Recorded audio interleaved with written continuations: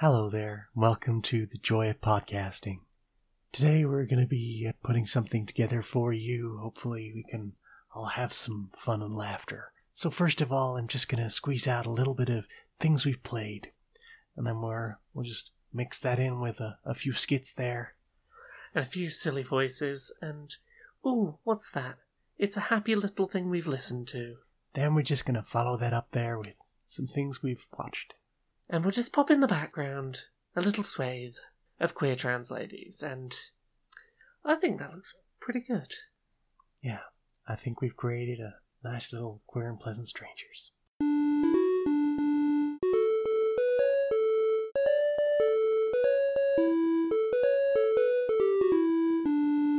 Greetings, strangers, queer and pleasant. I'm not Laura K. Dale. And I'm not Jane Ayres Magnet, and welcome to another episode of Queer and Pleasant Strangers. It's that podcast where two queer trans ladies talk about our weeks and have a bit of a catch-up and do some silly voices and whatnot. How are you doing this week, Jane? Still feeling a bit... Yeah. I've got that almost a cold, still lurking around. It's been threatening going, I could be a cold if I wanted. I will set you low at any moment, wench. What if I just became a cold? What about that? Well, you're not allowed. But what if? You're not allowed. I don't have the sick time. Indeed. But you've had a nice week though. You've been away a little bit. I went away. I went up to that there Yorkshire. Ooh, heck. Saw our Becky. Heck. And I came back. And yeah, I've been working some more on the game. People will probably be pleased to know. I've been working on game making, but for very different purposes. Mm-hmm. By the time you hear this, if you're listening the day it goes up, I will be on day 3 of trying to make a game in a game journalist and game devs swap places game jam.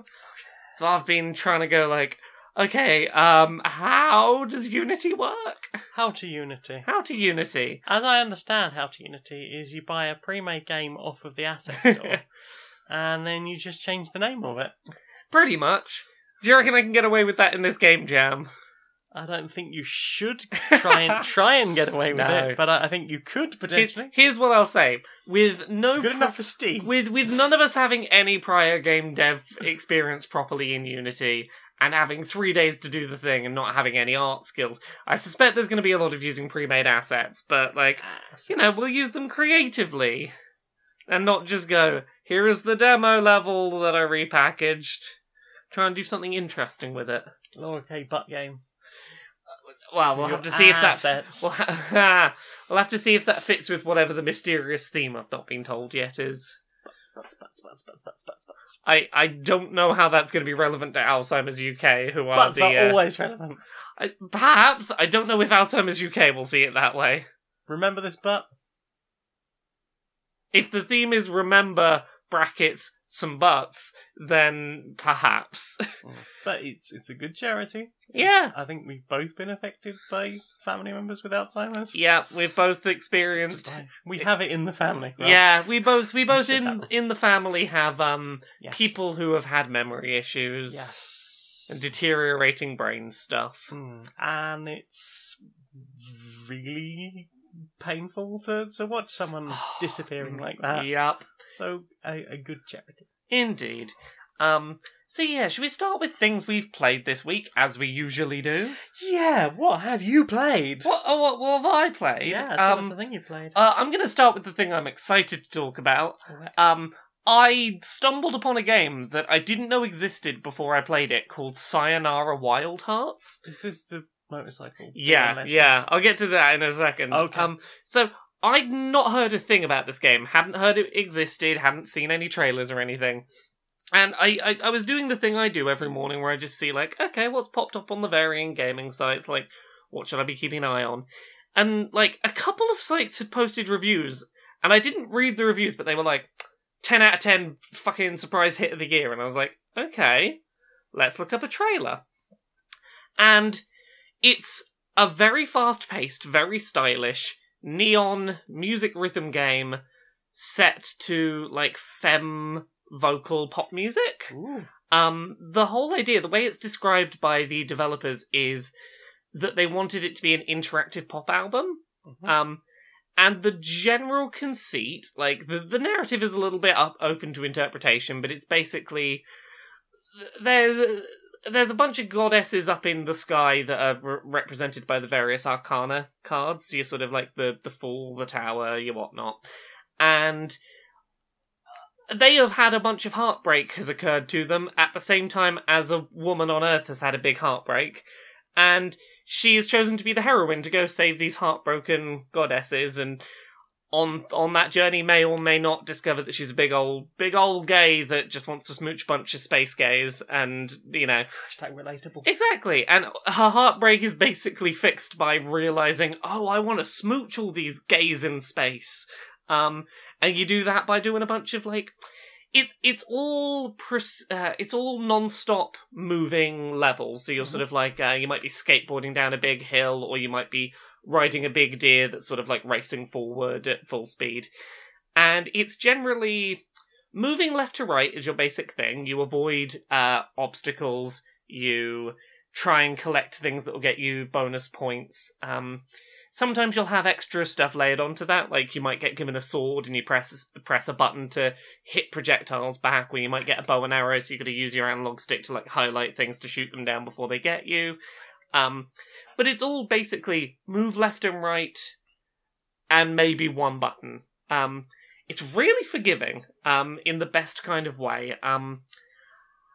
The game has ludicrously frequent checkpoints, and if you accidentally crash into something, you'll go back to basically, like, the last time that the beginning of a new bit of music started, so that, like, you might be 2 or 3 seconds back, try it again. Okay. There's no punishment for, like, there's no number of lives, there's no deduction of points from your score for having crashed. The only punishment is you're back about 2 seconds and it kind of broke up the flow of the song slightly, because obviously the song stopped, went back a couple of seconds and then started again. But other than that, it's very forgiving on just like, hey, no, just fucking go for it. If you just want to experience this very flashy, interactive music video, take the easy path. Do you want to try and get your high ranking? Try going for some of those things off the beaten path with, you know, like, stuff close to them that you might hit if you go for it. The music is all really solid. Different genres every time you go to a different level, and there's a different sort of arcana woman that you're sort of chasing after. Does lots of really interesting stuff with the mechanics, like, considering it's basically directions on the analog stick and maybe one button, it finds a lot of really good creative uses for that. Like, the thing that I keep coming back to is, it's up there with Tetris Effect, and maybe, like, the sword hitting and the music happening at the same time in Wind Waker. It's up there in terms of really, really nice uses of gameplay, visuals, and audio just syncing up really nicely to reinforce each other. If you are a fan of stuff like Tetris Effect, where music and visuals happen and you can just get really engrossed into it, that but with a queer femme story, and I'm like, this is my fucking game. This is my fucking jam. Yeah. It's not a particularly long game to just... If you just start on the first level, play each level through, as soon as you finish it, go to the next one. Maybe 60 to 90 minutes to get through, you know, to play through all of them back to back. There's a lot of encouragement to go back and high score chase, and that's where I found a lot of the joy in it, is rather than just listening to, like, going through a level once and then moving on, is high score chasing got me to really slow down and soak in some of these tracks and the visuals and what they were doing, and yeah, it works really well, both as play it through for 60 to 90 minutes as an album, or I just want to enjoy this one track and its associated thing and really soak that in. It's really beautiful, and I want more games like this to exist. There's not enough stylish, flashy, queer music rhythm games that have this level of, like, just unbelievably good matching of music and gameplay and visuals and tone to really, like, to just tell a story without words half the time. So, yeah, Sayonara Wild Hearts. Ooh, I fucking love that game. I feel like it's going to be a big Game of the Year contender for me this year. Gay of the Year. Gay of the Year. What about you? What have you played this week? Not a lot. I had a go at the SNES on the Switch. Yeah. Finally. What have you been playing on SNES on the Switch? Mario World, because Mario World is the best. Mario World is great, right? I would probably have played some Zelda, but I have, within probably the last year, completed it about 9 different times. Yeah, I was gonna say, they put Zelda on the Switch a little late for you. Yeah. I feel like, and to be fair, like, now that I know that shuffle option exists, I will probably exclusively play that forever. Oh, yeah. Because it's fun. It's nice to have a bit of change to it, and the fact that you can customize it a little bit. Yeah, but yeah, like Mario World, found the controls not super responsive with the Joy-Con. I might see about using your Oh, feel free to use the GameCube or the Pro controller. Yeah, were you using the analog stick to control? I started trying to use the analog stick, and I was just like, this is not working. Yeah, so I switched to the sort of a D-pad. The split D-pad that I suppose it is on there. Well, this is like, isn't quite try right. the Pro controller. It's got a proper D-pad, and I think you might have a better time. I think so. But yeah, it's nice, but I don't know. There's something about Mario World that maybe looked a little bit better on a CRT screen when it was all a little bit fuzzy. Yeah. The built-in anti-aliasing that is yeah. CRT screen. Oh no, I accidentally picked up my drinks coaster. It got stuck to me glass. Oh no. That is often the way with a coaster though. Indeed it is. But did you play anything else on that SNES Not yet. collection? Because I got very into Mario World. That's I fair. love Mario World. How deep into it are you? I'm sort of coming to the end of Donut Plains. I've not played a huge amount, but very much enjoying it so far. Lovely. Although I just kind of wish that it was the GBA version. Yeah, because I liked being able to track like which Yoshi coins I'd got. That added a whole extra thing to it. Yeah, that's the thing about doing these games like console by console is you're sometimes missing the best version of the game. Yeah. I think that's other totally... people might disagree with me, but I particularly liked the GBA I very version. much understand your perspective. Yeah. Well, how about you? You got any others? Yeah, I've got a couple of others. I've started playing Untitled Goose Game. Honk. Honk, honk, honk, honk. Honk.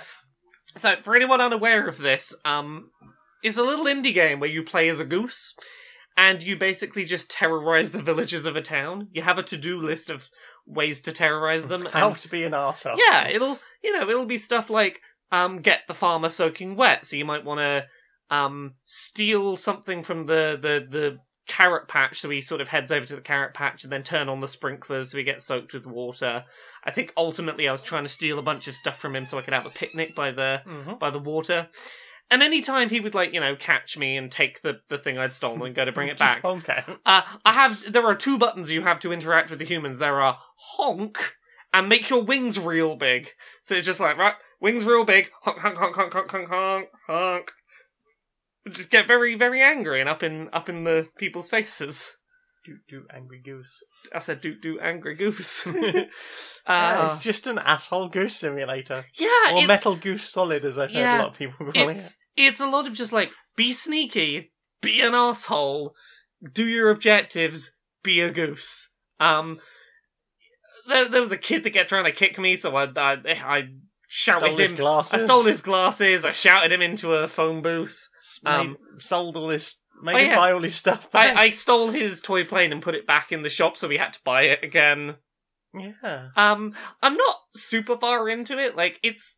It's not the kind of game I want to sit and play through the whole thing in one big sitting, because it's sort of built. It's sort of sectioned off into zones. So there is the farmer, there is the shop and the kid. And each of them, honestly, is a little bit samey in its structure, and maybe that'll change as I get further in, but so far most of them have been steal this list of objects, get this person into this location. It's been a very similar structure so far, and I'm curious if there is any variation, but it's meant that I've tended to do, I'm going to do one zone and then stop for a bit, and I'll come back to it later, I'll do another zone. I'm slowly honking away at it. Honk. Honk. Honk, honk, honk, honk. And the VODs for that is available on your Twitch and your YouTube. Yes, Twitch and YouTube, Laura K. Buzz. You can see the VOD of me playing the first hour of Untitled Goose Game. Thank you for promoting me. Well, I watched them on Saturday and enjoyed them. Heck. What about you? Have you played anything else? I've been playing some more of That Deadly Premonition, which hasn't got any less wacky. Yeah. So yeah, like I feel like a lot happened in I think what was technically the first 4 days for me for chapter 1. Yeah. Like a lot went on there. Like I had 2 instances of going to the other world, and I had people going on. I had a crime scene to investigate. My chapter 2 has started pretty much with, okay, well you've got to go and do this thing in the morning, and then you've pretty much got nothing to do until 9 o'clock at night. You could smoke some cigarettes and kill some time that way, or you could just go and see what do. Yeah. So I've just driven around doing side missions. Finding body parts that are, like, totally nothing to do with the murder you're investigating. Well, as far as I'm aware, I mean, we know where the body is for that. So, yeah.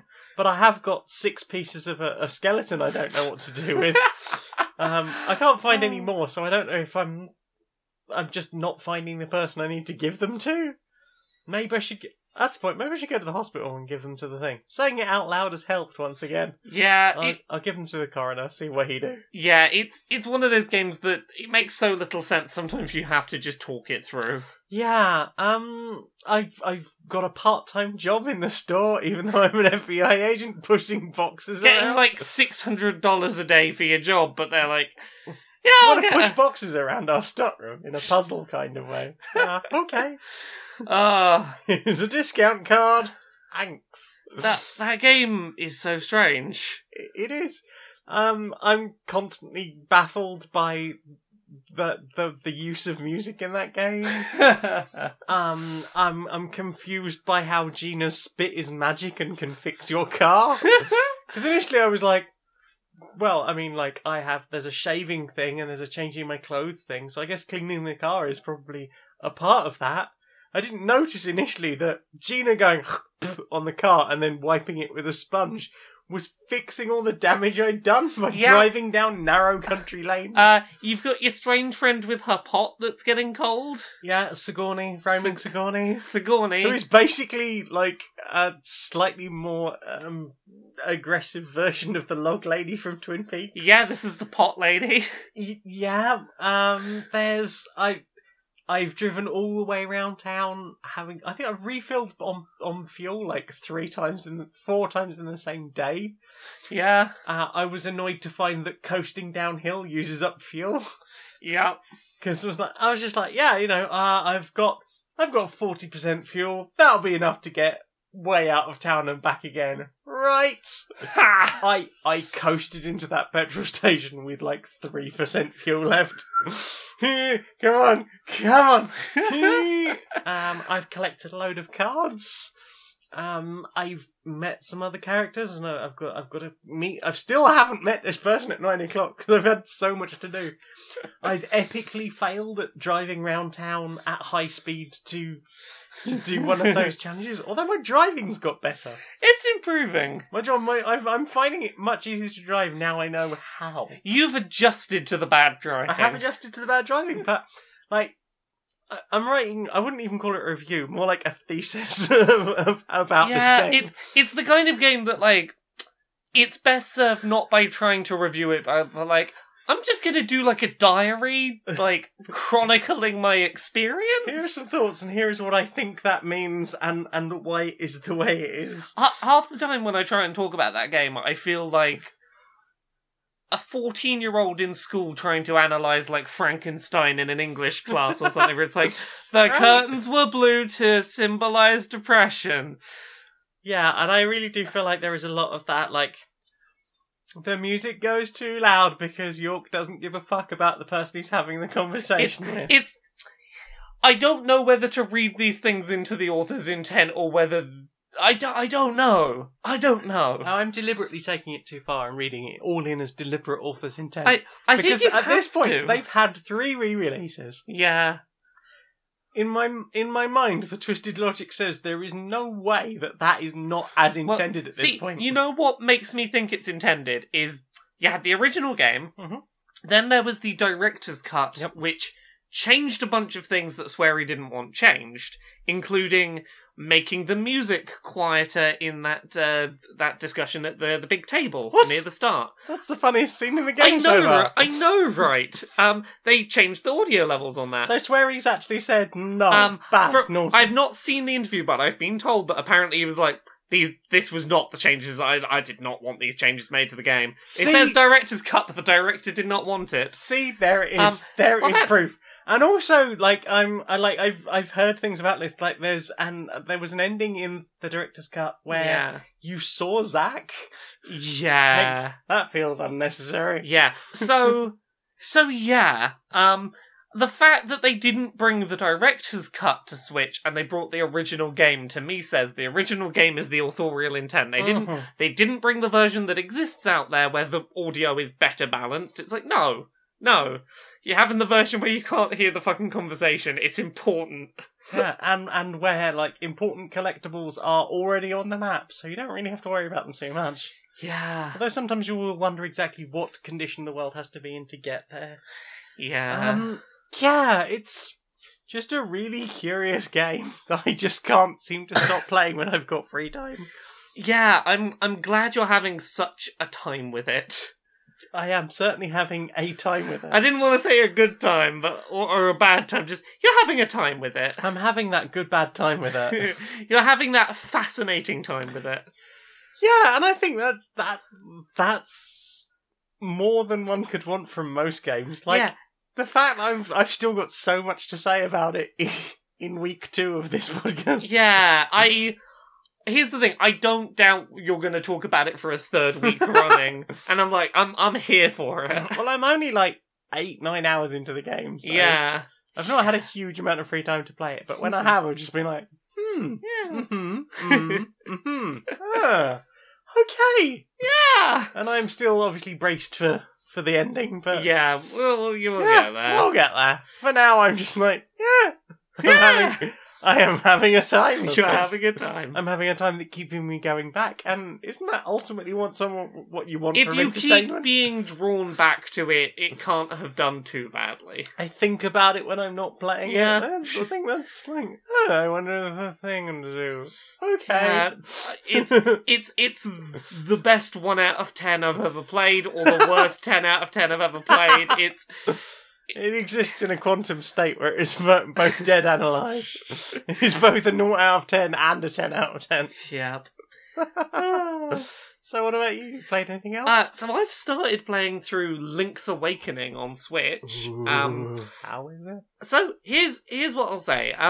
Link's Awakening, I didn't play it a huge number of times. It's probably the Zelda game I know the least well. So for me, I'm getting flashes of memory about it, but it might as well largely be a completely new game in terms of remembering what to do or how to progress. So, like, it's nice to have a remaster or re-release of a franchise that I love that feels new and that I don't just know like the back of my hand. That's nice.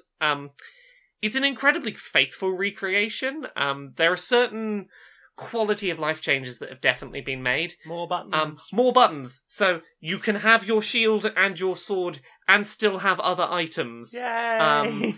Yeah, it's shit like that that's just really useful. You can move in 8 directions rather than just 4. You can jump in diagonals rather than on the square grid, which can really help in some places. But it's a gorgeous little game. Oh, it's so pretty. It's a little convoluted sometimes, like, in terms of what you've got to do.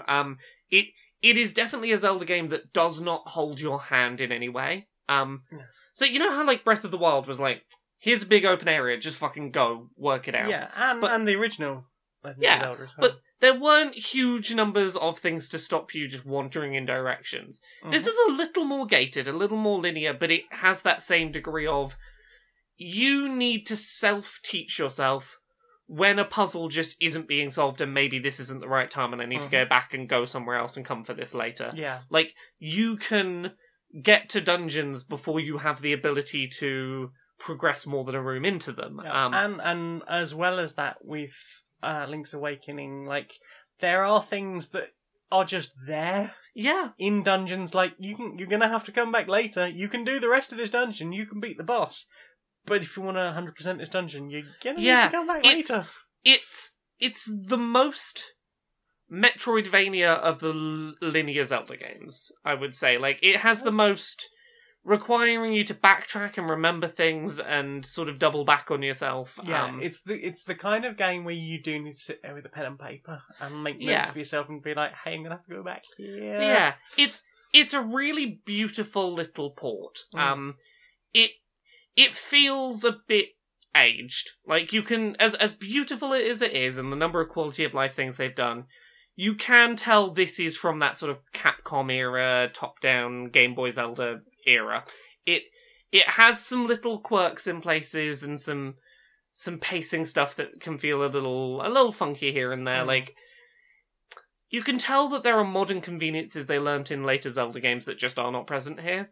But it's a gorgeous little game, and if you are looking for a nice top-down linear Zelda game that's fucking gorgeous to look at and has been polished up real nice, this is the best way to experience Link's Awakening, undoubtedly. It's a nice little port. I've seen a lot of people asking or saying that they don't feel that it should have been released for full price. What is your thought on that?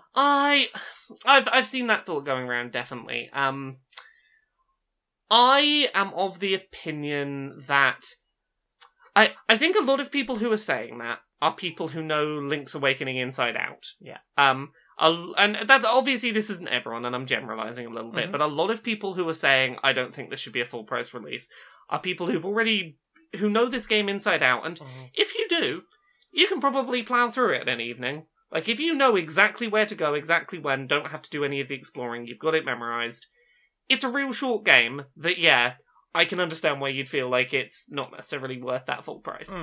For someone like me that doesn't remember that game well enough to speed through it and is having to take the time to explore and to do what I think this game was always intended to, which is really spend time soaking in this small but intricate little space, I think it's totally worth it for if you've never played this game or if you don't fucking remember what to do. There's definitely enough in here to justify it. But, like, I understand that criticism. It doesn't feel like a budget release. Yeah. Have you had a chance to try any of the Dungeon Maker stuff yet? I found the Dungeon Maker section. I've not really unlocked enough dungeon pieces to make it worth messing around with yet, so I'm going to come back to that probably for next week. Here's the honest thought. I started playing that game, and then I put it down and went back to Sayonara Wild Hearts. I'm like, I fucking love the Zelda games. My favourite fucking series of games, but Sayonara Wild Hearts is beating out Link's Awakening right now. I think Link's Awakening, like the Capcom Zelda games, has that problem for me where I was like, it's a Zelda game, I really want to play this, I'm going to get really into it. And I'll sit down and I'll play it maybe 2 or 3 sessions, and then I'll just forget it exists, which is really shit. Yeah, but, like, it's not because the game is... No. So, you know what I think that is for me? Part of the issue for me with Link's Awakening is, and again, this was the same with the Capcom ones, I will hit roadblocks where the solution, the signpost, there isn't clear signposting to what the solution is, and I'll wander around a while and I won't stumble upon the right bit of backtracking to jog my mind and go, oh yeah, this is what to do. And I'll jump in and out once or twice on the same puzzle and be like, I can't fucking work it out. And then I'll just forget to come back to it. Like, some of those walls in progression will hamper my momentum enough that I forget to come back. Yeah.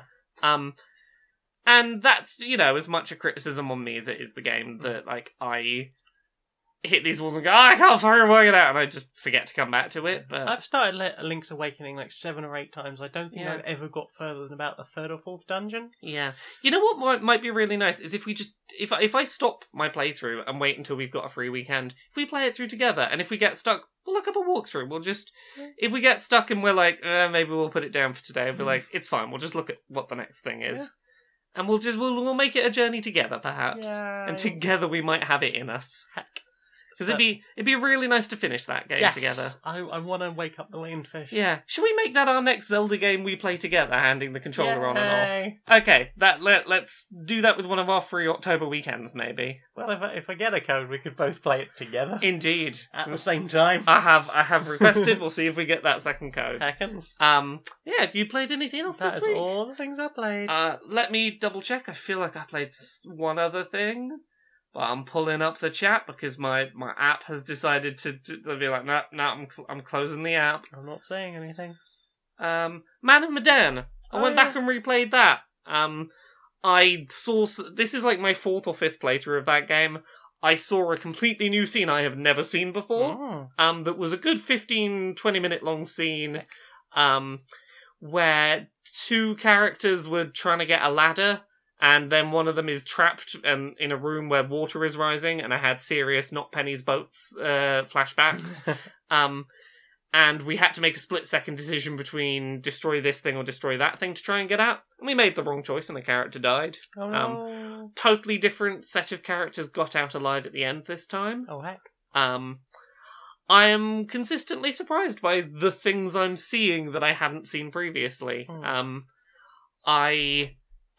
getting a better understanding of how certain scenes are or are not triggered, and that's really interesting. Starting to get a better idea of the spider's web.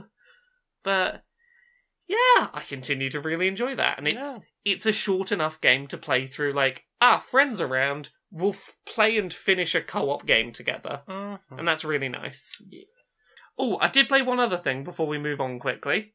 I played that KFC dating sim. I love Colonel Sanders. Do you love Colonel Sanders? No. No. I love a good dating sim, and, like, here's the thing. This KFC dating sim, it's an official thing made by KFC, and it fucking does not understand what makes quirky dating sims interesting. So, you know how there are dating sims like Coming Out on Top, where you can end up dating a fish, or Hatoful Boyfriend, the pigeon dating sim? Yeah, there are weird dating sims like this that exist, and I think the lesson that the KFC dating sim has learned from those is, haha, wacky premise means it's funny. So it throws in a bunch of stuff that is silly for silly's sake, like, your dog at culinary school is a teacher! Ooh, semester's only 3 days long, oh, isn't that wacky?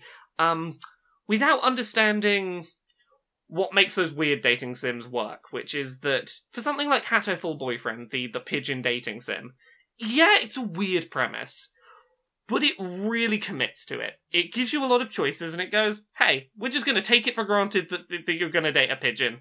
With that in mind, let's put some real heart into it. Let's put some thought. Let's put something with feeling into this wacky premise.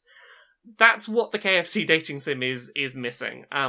You do not have options of who to date. You are going to date Colonel Sanders. The second he shows up, he is the only character that you describe as handsome. He is the attractive character. And basically, to woo Colonel Sanders, all you do is say the answers to questions that are complimentary towards chicken. If you say the answer that makes it sound like you like fried chicken, he will like you. And then eventually you make a weird fried chicken dinner together, and it's just, it has no heart to it. It is, it was clearly not made by people who actually play and enjoy dating sims. It's someone went, weird dating sims are fun, we could make one of those to sell chicken. And the whole thing is, it doesn't want you, it tells you you're trying to romance Colonel Sanders, but it wants you to love chicken. It wants you to love fried chicken. And it's not good. It is tacky corporate advertising that does not understand the thing it's trying to be a parody of, or to be itself. Like, yikes. Yeah, so that's not good. Anyway, time for this. Yes. Okay, come in. My time is short. I've not got a huge amount of time. You had a pitch for me. Yeah, so I wanted to tell you a story about this alien that comes to Earth. Yeah. And they're concerned about how the democracy on Earth is being destroyed by just bad people, like bad people generally, and how, like, democracy is being stolen all across the world, and how, like, democratic governments that claim to, or people that claim to be a democratic government, they're secretly just, like, faking stuff behind the scenes. But then the alien comes along. Oh, stop right there. Okay. Were you about to tell me how the film keeps going and the ending of the film? Well, yeah, it's a pitch, right? Don't want to know it. Spoilers. Don't want to know. Want to be surprised. I'm accepting that pitch on what I've heard right there. Don't need to know how it ends. Oh. Got any more pitches for me? Okay, so this AI, right? And it's on a space station, and these people have been sent to the space... No. You're getting too far into the plot. It's a space station, and it's greenlit. Oh, okay. No spoilers. Go. So people inherit a large amount of money from a relative, but it comes with... No, don't need to know what the twist is. Don't tell me the twist already. Okay. That one's denied. Don't like that one. Oh, okay. How about this? It's medieval times, but then, just as this, jousting match is ongoing, this thing... I've just realized. Big problem. If I accept this or I deny it, then I know how this pitch meeting ends, and that's a spoiler I don't want to know. Out you get. Oh, okay. I don't want spoilers for this pitch meeting. I don't know what just happened. Do you enjoy taking selfies on a night out? Yeah. Do you find that sometimes you have a little bit of saucer eyes and a bit of a gurn on? Yeah, I can't really show this to Mum. Try the new Rave Face photo filter. How does it work? Well, our patented algorithm will do its best to find your pupils and shrink them down to a regular size, using what's left of your natural eye colour to fill in the rest of the iris. Then, it'll take your gurning face and replace it with a stock image of a smile. That sounds amazing. Exactly. Now you can show all of your night out photos to your parents and pretend it was a very, very casual night out. Thanks, Ray Face Photo Filter. For when you just can't stop chewing your lips off. So, what have you put in your eyes? I have put a few things in my eyes this week. Yeah. I went and saw the It Chapter 2. Mm-hmm. So for anyone who is unaware of this, It is based on it's a book by Stephen King. There is a current movie adaptation. The first half that came out a few years ago was basically, here are some kids in a town, this evil clown is giving them fucking nightmares and kidnapping kids, and they want to try and stop it. It's a curse that repeats every 27 years, and they're like, hey, we think we stopped it, but like, if it does come back, we got a promise that we're gonna fucking come back and deal with it. So, It Chapter 2 is 27 years later, most of these kids have moved away from the town, and seemingly the further away you get from the town, the less you can remember what happened. And the one kid that stayed back in town starts noticing kids are fucking going missing and getting killed again. And there's red balloons appearing around it, and he's like, yeah, the fucking clown's back. So, now they're all adults, get dragged back to this town to go, hey, let's fucking Only we can sort this shit out. Let's finish what we started. We survived last time, and we almost killed this thing. Let's fucking do it. It's ostensibly a horror film, and there are some, like, creepy and unsettling, there are some scenes to watch that you're like, oh. But largely it's a film about old friends coming back together and putting the greater good above their own needs to save a bunch of people rather than running away from their problems, and, you know, them becoming better as friends and being all very sweet and supporting each other. It's a horror film, but it's largely a story about these friends being lovely, and it's quite nice. Like, I'm usually a big scaredy cat with horror. I can manage this, because it's alright. We'll defeat it through the power of friendship, probably, hopefully. Friendship is the best power. Yeah. It's a lengthy film. It's in the sort of, 2.5 hour range. And it spends a lot of time flashing back to the kid actors to sort of flesh out some of what happened between the two films, and I feel like it probably could have trimmed some time off of its runtime. It maybe didn't need the full length it had, but it was an enjoyable film and a good closing of that story. It cut out a lot of the more creepy and criticised scenes from the book, which is good. If you're gonna watch it, be prepared for some scenes of discrimination, I'll put it. The rampant homophobia. Yeah, I'm just gonna say the film opens with a very brutally shown gay beating and then a murder occurring, and, you know, it kind of sets something up later in the film, but also feels a little gratuitous and unnecessary, and, you know, it's not enough that it, you know, put the film off for me, but like it's quite a heavy start. But yeah, that's It Chapter 2. I'm glad I went and saw it. It was well acted. I liked all of the casting of the adults to play the kids from the first one. They were well done actors. What about you? What have you put in your eyes this week? I've not actually had a chance to watch a huge amount this week. Mostly, I would say it has been. I watched you doing Link's Awakening. Oh yes, and you mean Claw Game, the game? I want to get them toys. Untitled Goose Game. Oh, I watched Goose Game. Yeah, that was it. And I watched your Untitled Goose Game footage. Hey, I wasn't here to watch you play it live. So. I had a really nice day of just doing a bunch of streams of games I hadn't played. It was very nice to be able to sort of go, I have some time. I will sit and do a watch of that. Yeah. I watched a couple of other things. Mm-hmm. So season 2 of Disenchantment came out. Oh yeah. And I've not finished, but I'm about 8.5 episodes in out of 10 episodes. I remember piss off in the first series, yes. Apart from a guy that was stabbed a lot. So did I. So thankfully, there's a really good recap before season 2 starts.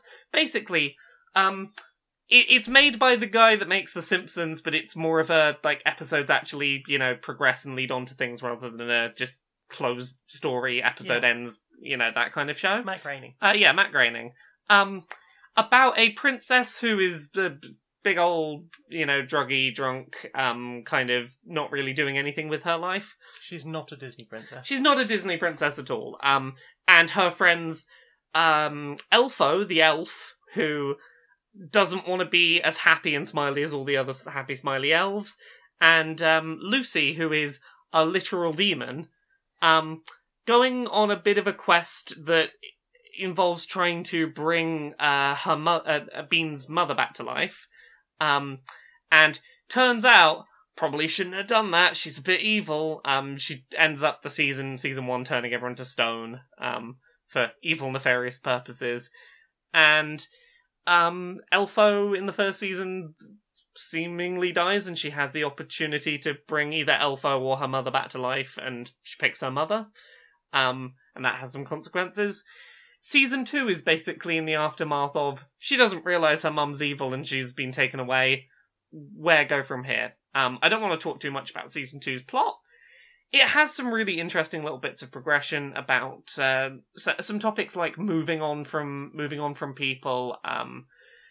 They have some really nice little bits of inclusion and inclusivity that I didn't expect to pop up. Like, there is a point where some characters are talking with God, who talks about coming up with they as a singular pronoun, and it's sucking that humans don't bother using it properly. Okay, because wasn't there some questionable trans stuff in the first season? I believe so, and it feels like they've made a real effort to go like, nope, we're gonna improve this time round.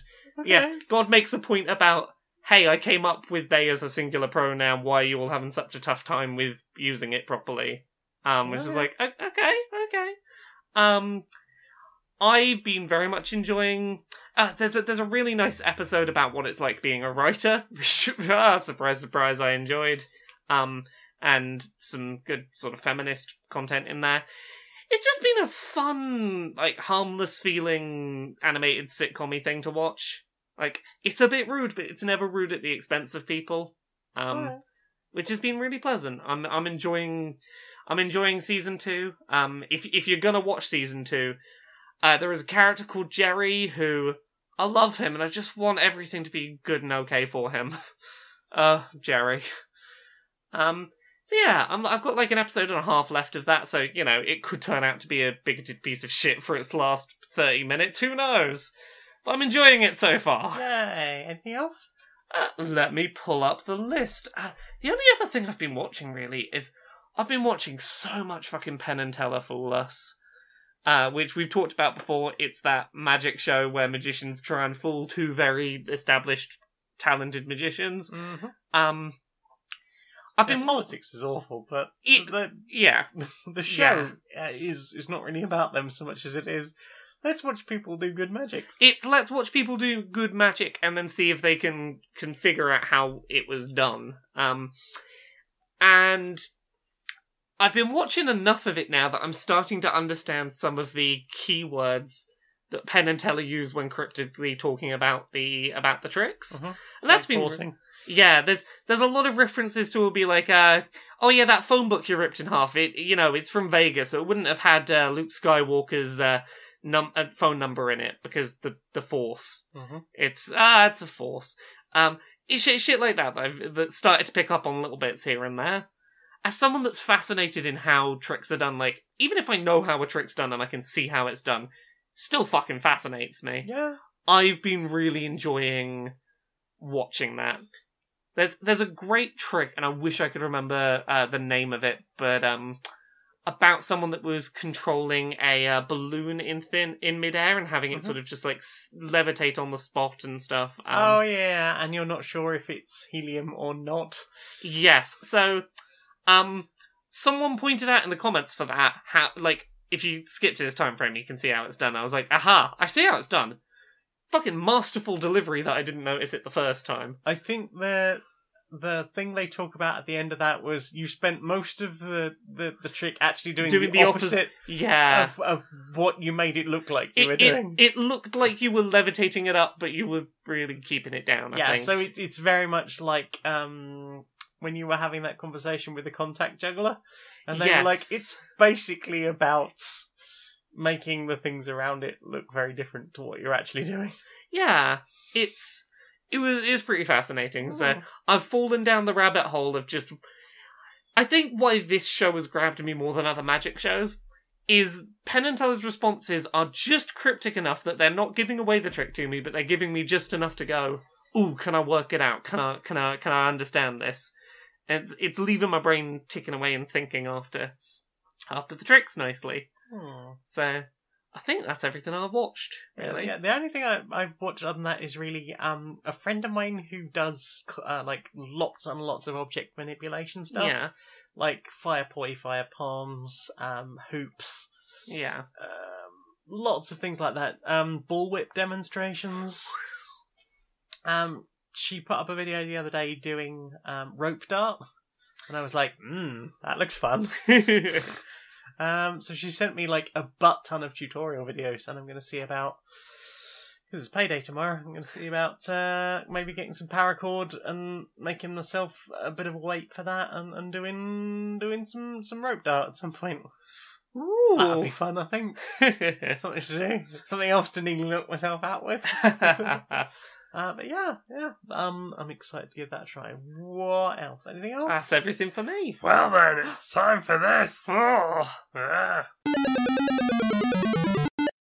we've got a new sponsor. Who's our new sponsor? This week's sponsor is Agave. Agave? You know, said it in his no me, I go blame. Sorry, I couldn't resist. Tell me about Agave. What is that? Agave is a plug-in for your browser. Oh. So, do you want to save, like, money? Do you buy things online? Yeah. Okay, well, imagine that you were buying a toaster. Yeah. And imagine you got to the checkout and you saw the box and it was like, promo code, and you were like, I don't have one, but I wonder if I could find one. Yeah, you do the thing where you Google search. You Google the search, and then you do the thing, and you put the code in and it doesn't work. And then you go to another site and you do that, and it still doesn't work. And then you do it again and again, and eventually you just give up.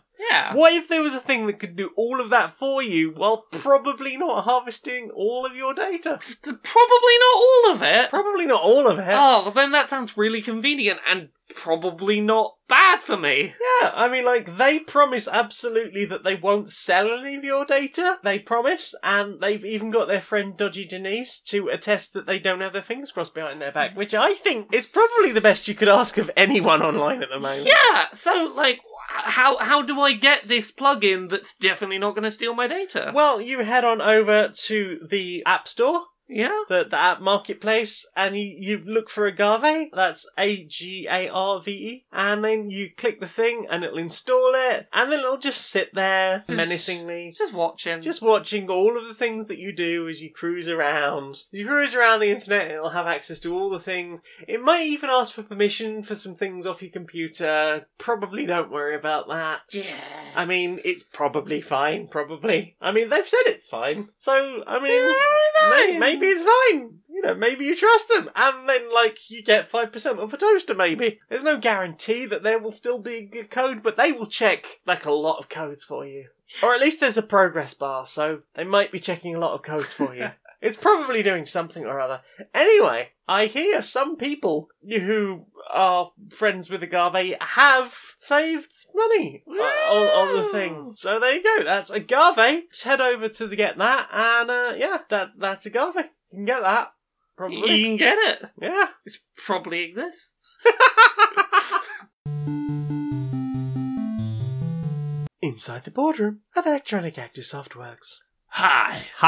How's all of the business been going this week? I mean, we've done an awful lot of business. Business.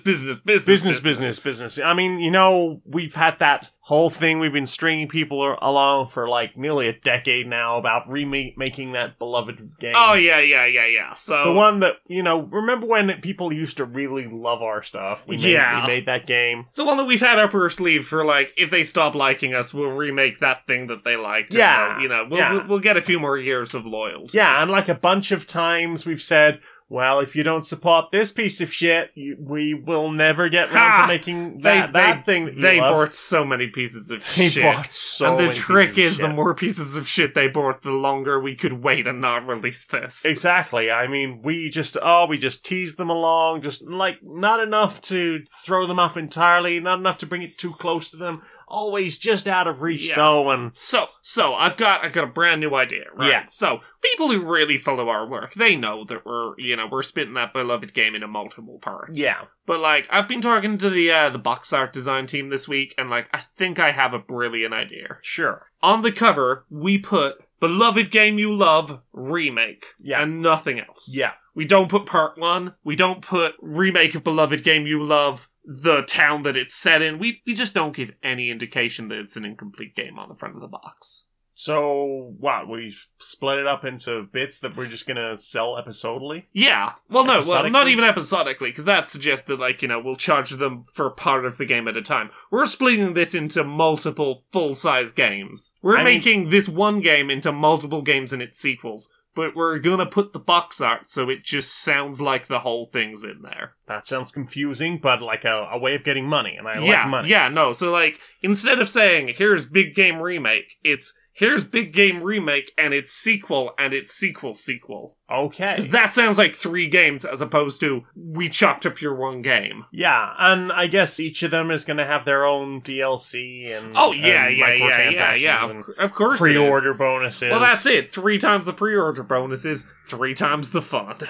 You are a fucking genius. I know. So, what has gone in your ears? The only thing that's really gone in my ears this week has been that very lengthy The Adventure Zone Amnesty finale. It was very good. Yeah, good 2.5 hour summation of that particular D&D campaign. I think that many of the characters had very satisfying conclusions for where their stories ended up. Mm-hmm. I think the antagonist felt a little rushed in, perhaps, but I liked their motivation, and, they were very familiar to some other things that I'd seen, but that didn't make them any less enjoyable. They were a good version of that antagonist archetype that thinks it's the hero. Mm-hmm. And, yeah, it was a very dramatic, well-paced 2.5 hours. It did fly by. You have any thoughts on that? It was good. Yeah.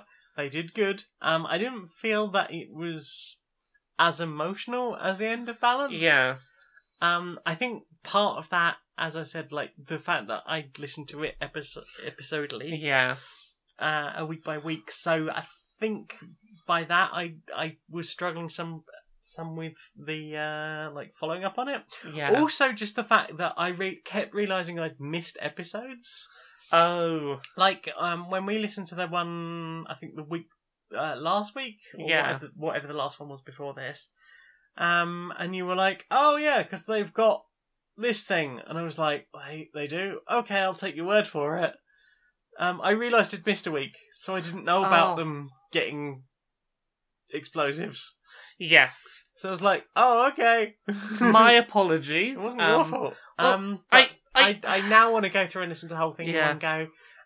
Also, the fact that I was trying to sit there coding at the time, I don't feel like I gave it entirely the amount of focus I should have done. Fair. Like, But I deliberately picked Pokemon to level up in because I was like, that's nice and mindless. I can do that while I listen. At the moment, I don't really have time to only be doing one thing at a time. That's fair.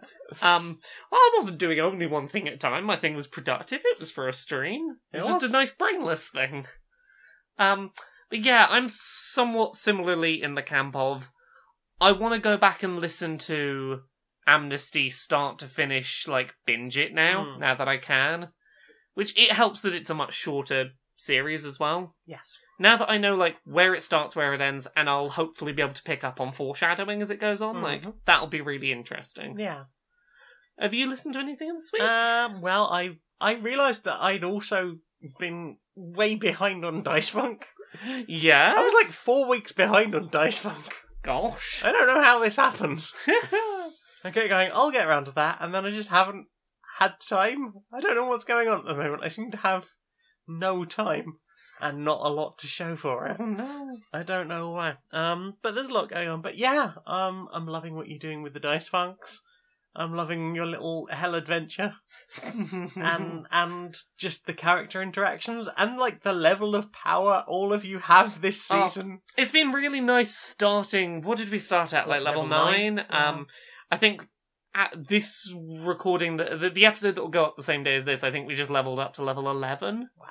So I got a level 6 spell slot. Wow. That's a fucking, like, they only go up to what, like, to 9? I don't know. 9, I've never 10? played to that level. I want to find out. It'll say on my character sheet in a sec, but I don't think I've ever played D&D above level 3 or 4. yeah, it's fun getting to play with like the top level shit. Yeah. Yeah, spells go up to level 9, so there's only 3 levels of spell I can't use. So like, I picked up for level 6 mass suggestion. Is that good? You can basically, I think it's like up to 12 people that as long as you can phrase it in a way that sounds believable, you can mentally put an idea in their head and they will follow it. Oh, heck. So it is, it's not a command, but like equally they won't realise they've been tricked. You'll just put the idea in their head and they'll go, oh, I guess. You look tired. Yeah, exactly. Like, if you can find a convincing way to argue it, they'll follow the suggestion. Mm-hmm. So that's going to be fun. I'm very excited. Have you listened to anything else? We've listened to something else. What? We listened to that really nice Father Funk mix. Oh, yeah, that was a good mix. So up on SoundCloud, Father Funk on the Father Funk channel has done the Shambhala Fractal Forest mix 2019. Oh.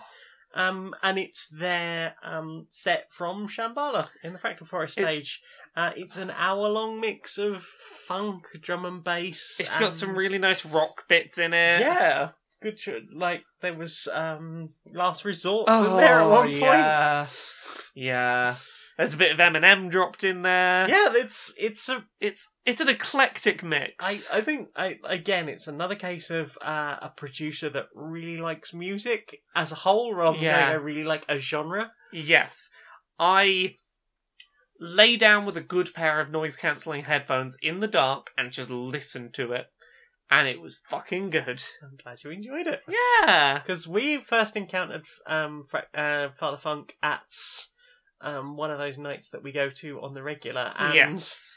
We were in the drum and bass room, which is not a room we usually spend a lot of time because it's usually super busy. Yeah. And they played the Shake a Tail Feather drum and bass mix. And the whole room went freaking nuts. And it was brilliant. It's great use of tracks that everyone knows in a sort of genre mashup that they may not have expected. Yeah. And lively and fun. Oh, it's so good. I also like Father Funk's version of Gay Bar. Oh, yeah. I mean, I like Gay Bar anyway, but... You!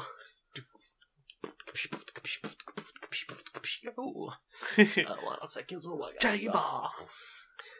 Any others? No, that's it for me. Well then, it's time for this.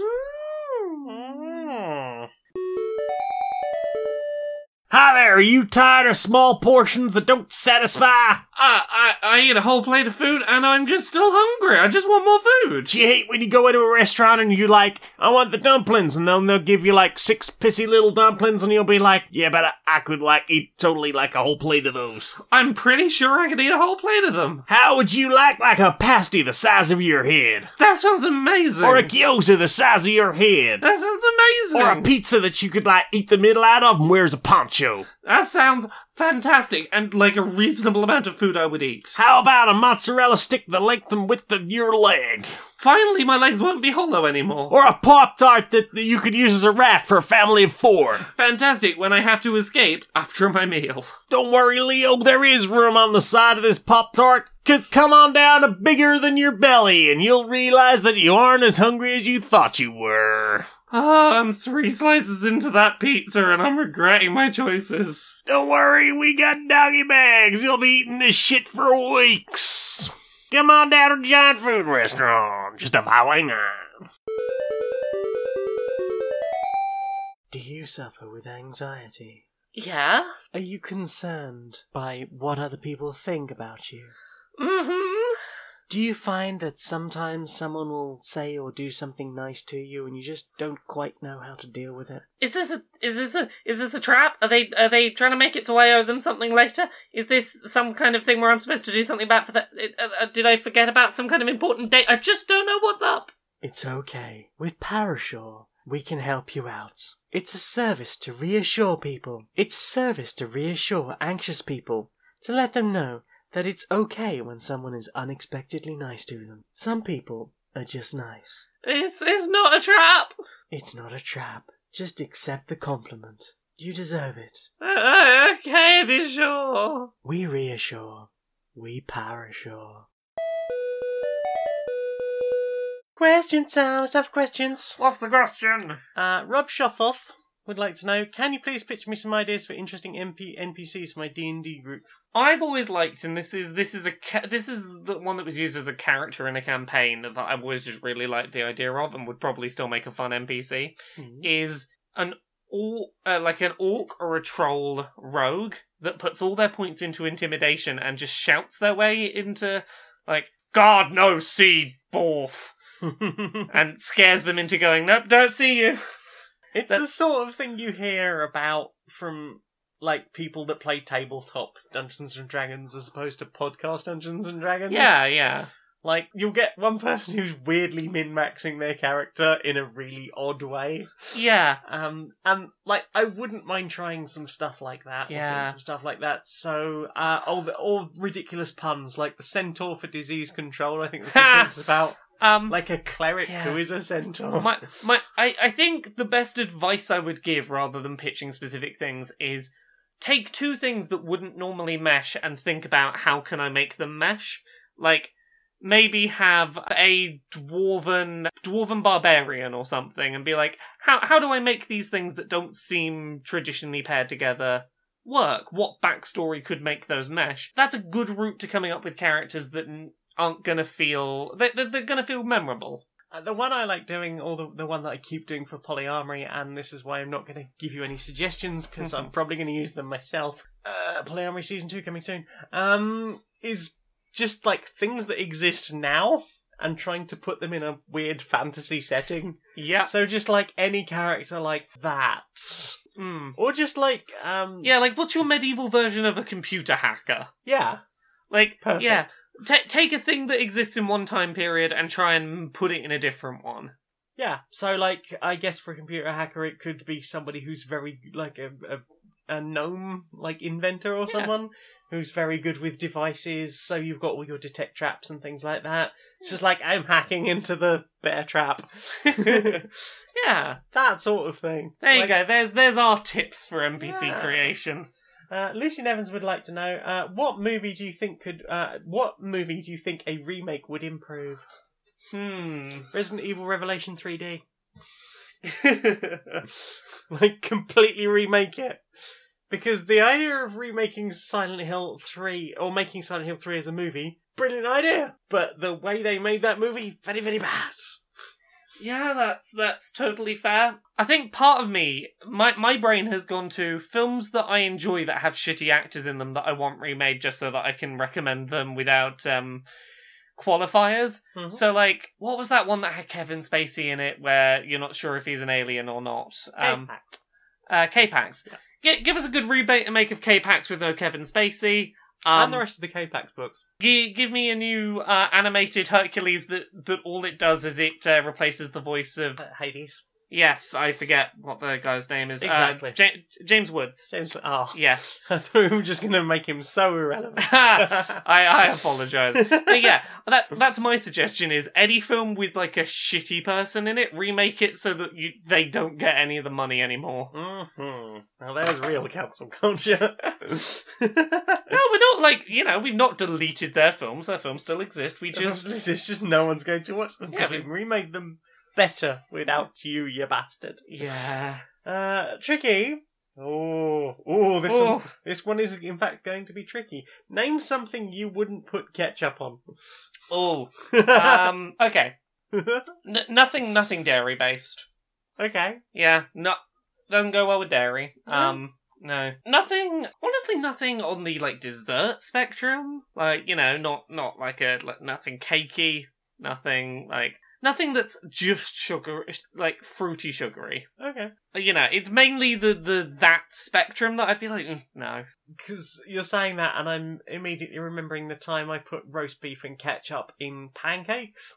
Well, that's fine, because, pancakes can be made somewhat savoury. They're not, they're not a fruity, over a just sugary fruit flavour. But, mostly just fat. Yeah, I'm like, pancakes and roast beef and ketchup? Yeah, I'd go for that. Things I wouldn't put ketchup on, lots of things. I'm not as big a fan of ketchup. I mean, I like ketchup. I like ketchup on a fish finger sandwich. Oh, yeah. And that's pretty much it.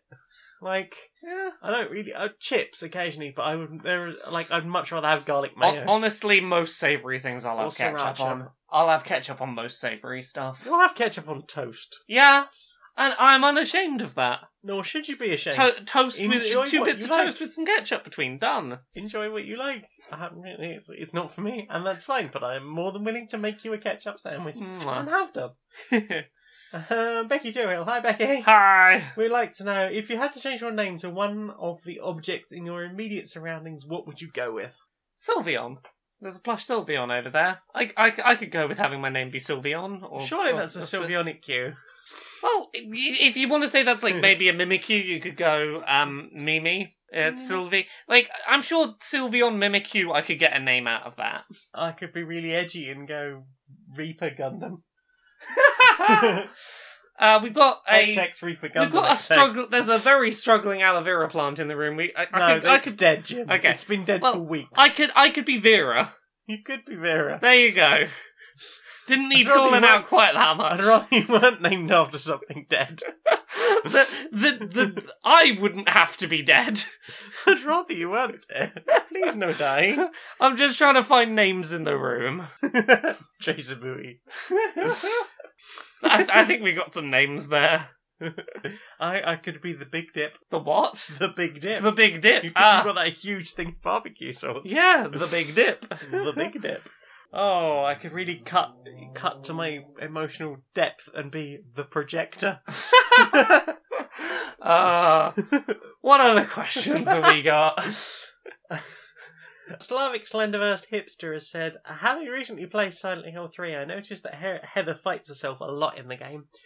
After that, I noticed that I probably wouldn't have noticed that 10 years ago. What stuff in games do you notice now that you wouldn't have noticed before? I mean, maybe not 10 years ago, but before that, I think certainly anything from before I started transitioning, and maybe just a little bit before that, when I was still in my slightly aggy 20s. I think anything really about diversity as a whole. Yeah, I agreed. wasn't super switched onto that kind of thing, and I can go back and play a game now and go, it's really white, or hey, that was kind of shitty. Yeah. Or you didn't need to use that choice of words. Yeah, honestly, that's the big one. I mean, I couldn't pinpoint something specific or a particular game that's done that, but that is the sort of thing that I'm constantly going back to old media and going, wow, this is bad. Yeah. This is bad and shitty. Yeah. Also, like, I'm much better now than I was a decade ago at seeing, am I enjoying this because it's fun, or am I enjoying it because it's repetitive and it's scratching a repetitive itch in my head? Or even just, like, I'm less entranced by spectacle now. Yeah. Like, because when the first Transformers movie came out, I was like, this is really cool, it's all the Transformers spectacle. And I've gone back and watched it recently and went, it's not all that, is it? No. No, I mean, it's mindless nonsense. There is so much in Transformers canon to make the whole thing interesting, and they went with that. Yeah. Oops. Oopsie doodle. We got any other questions? Jed Whittaker. Oh, Jed, yeah. That Jed. That Jed. What's the last CD you remember burning, if at all? Okay, last CD I burned was probably, I remember ripping someone well, actually, no, I lie. It would have been when I was in a band in my late teens. It would have been a CD of recordings of our own tracks. Yay! Just a burn thing of, like, here's just, like, a bunch of live recordings, like, 3 of which are original songs and most of which are poorly done covers. Burnt onto a disc with a little, like, home laser printer cover stuck into a CD case. Aww. Yeah. That's awesome. I mean, it's way better than mine. Honestly, yeah. Mine is going to be one of 3 things, and I'm just going to list them all because I couldn't tell you which it was because it's been so fucking long since I burnt anything like that. It's either, like, a backup copy of my documents folder. Yeah. And possibly my pictures and anything else, because it was a time when file sizes were smaller. Yeah. Or it's back when I used to work in a shop. We finally got, like, a MP3 player. Yeah. We used to have, like, these 8-hour long play CD things. Hmm. I never quite understood how they worked, but I guess a sort of like an MP3 thing. Fucking magic. No real controls on it, no display on it. You just could fast forward or not fast forward. Yeah. You couldn't really go back to tracks, I don't think. It was painful because you'd put it in the morning and it would play every song in the same order every single fucking day. Yeah. I can't hear this. And we had to keep them on for months and months. Eventually, somebody was like, I'm getting the lead so you can put your MP3 player on. And they had an MP3 player that would, like, I think it had, like, days and days worth of capacity. Yeah. So the music went from, like, top 40 hits to there's an awful lot of MCR on it. Ah, yay! But then, like, we ended up just having a CD player in there, so that, because I think they wanted us to play Christmas, like a Christmas album, all Christmas. Right. So I just swapped that for because that CD player also played MP3 CDs. So I think there is, and I think I've still got it downstairs. There is a CD marked "Rampage of Metallic Squirrels," and I think there's something else on there about how I hated one of my co-workers. Oh, fun! They were horrible. They were really horrible. But they weren't allowed to touch the CD player, and I was, so it's okay. Yeah, just it's lots of MCR and like early 90s pop punk and ska and rock music, and I think there's like some Iron Maiden on there, and sort of it was like as poppy as anything I owned. Yeah. But also, like, there was quite a lot of rock and metal and some dance music on there. That's fair. Yeah. Well then, let me see. Oh, we got one more. If you could boop the snoot of any giant monster, what would it be and why? Oh, and who's that from? That's from Lucy. I would boop the Kraken. Of course you would. Or Cthulhu. You, snoot boops. Loch Ness Monster. Give them a snoot boop. Snoot boop. Yeah, they got that long net. They can bring them their face over to the shore rather than me having to wade into the water. Boop, boop, snoot. Well then, I think that's all the questions. That's all the questions. Time for this. What's this? Do you want to know what I want to see more of? What do you want to see more of? Social justice warriors. Social justice warriors? Mm-hmm. Hello, Larry. Alright, Barry. How you doing? Yeah, no, I think we might have to keep this one short because I can feel that my voice is going. Oh, so's mine. We'll keep this one on the short one. How's your week been? What have you been thinking about this week? All manner of things, mate, all manner of things, but very specifically, you know, that's all the climate strike's been going on. Oh, yeah. I mean, it's really nice to see the young people, you know, just really making a difference, you know. Mobilising, getting passionate about a thing. Exactly, yeah. And I think it helps that they are the people that aren't paralysed by capitalism of the point of, like, if you don't go into work today, if you go with the climate strike, you might not have a job tomorrow. Then you might not have a house. You might not have any food. So it's good that, the people that aren't paralysed by that are able to do it. Yeah. However, the pressure shouldn't be on them, though, should it? No, not at all. Like, adults should be able to go out and do the thing and go, hey, we're protesting for climate change. We all live on this planet. Why have we put the responsibility in the hands of the children? Well, even so, there's people who've got the time and ability to focus on that topic who are not doing so. Like, there was that climate summit where you had various kids there, protesting, going, hey, you're fucking the planet up, and you need to take action. And there's world leaders sort of twiddling their thumbs going, well, that's a very nice speech, but corporate interests, blah, blah, blah. Money. Yeah. And, there's some fantastic things I've seen happening recently. Like, there's a group of, I believe, 6 or 7 kids who have started a class action lawsuit to basically go, nope, these corporations and governments are literally killing the planet. No! Stop it. No, it's amazing work that they're doing, and I'm so far, right... I was going to say so far behind them. I am right behind them, directly behind them on this.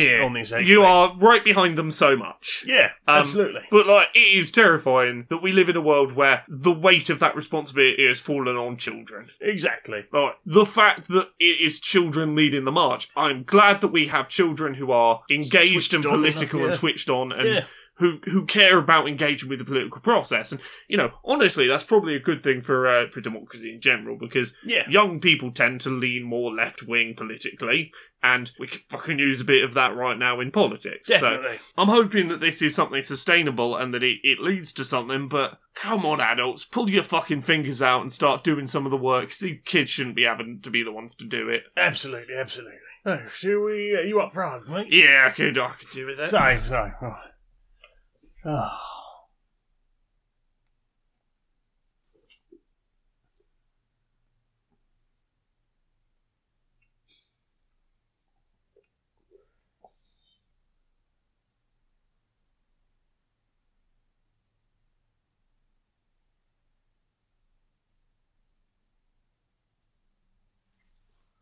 Oh, good hug, mate. Good hug.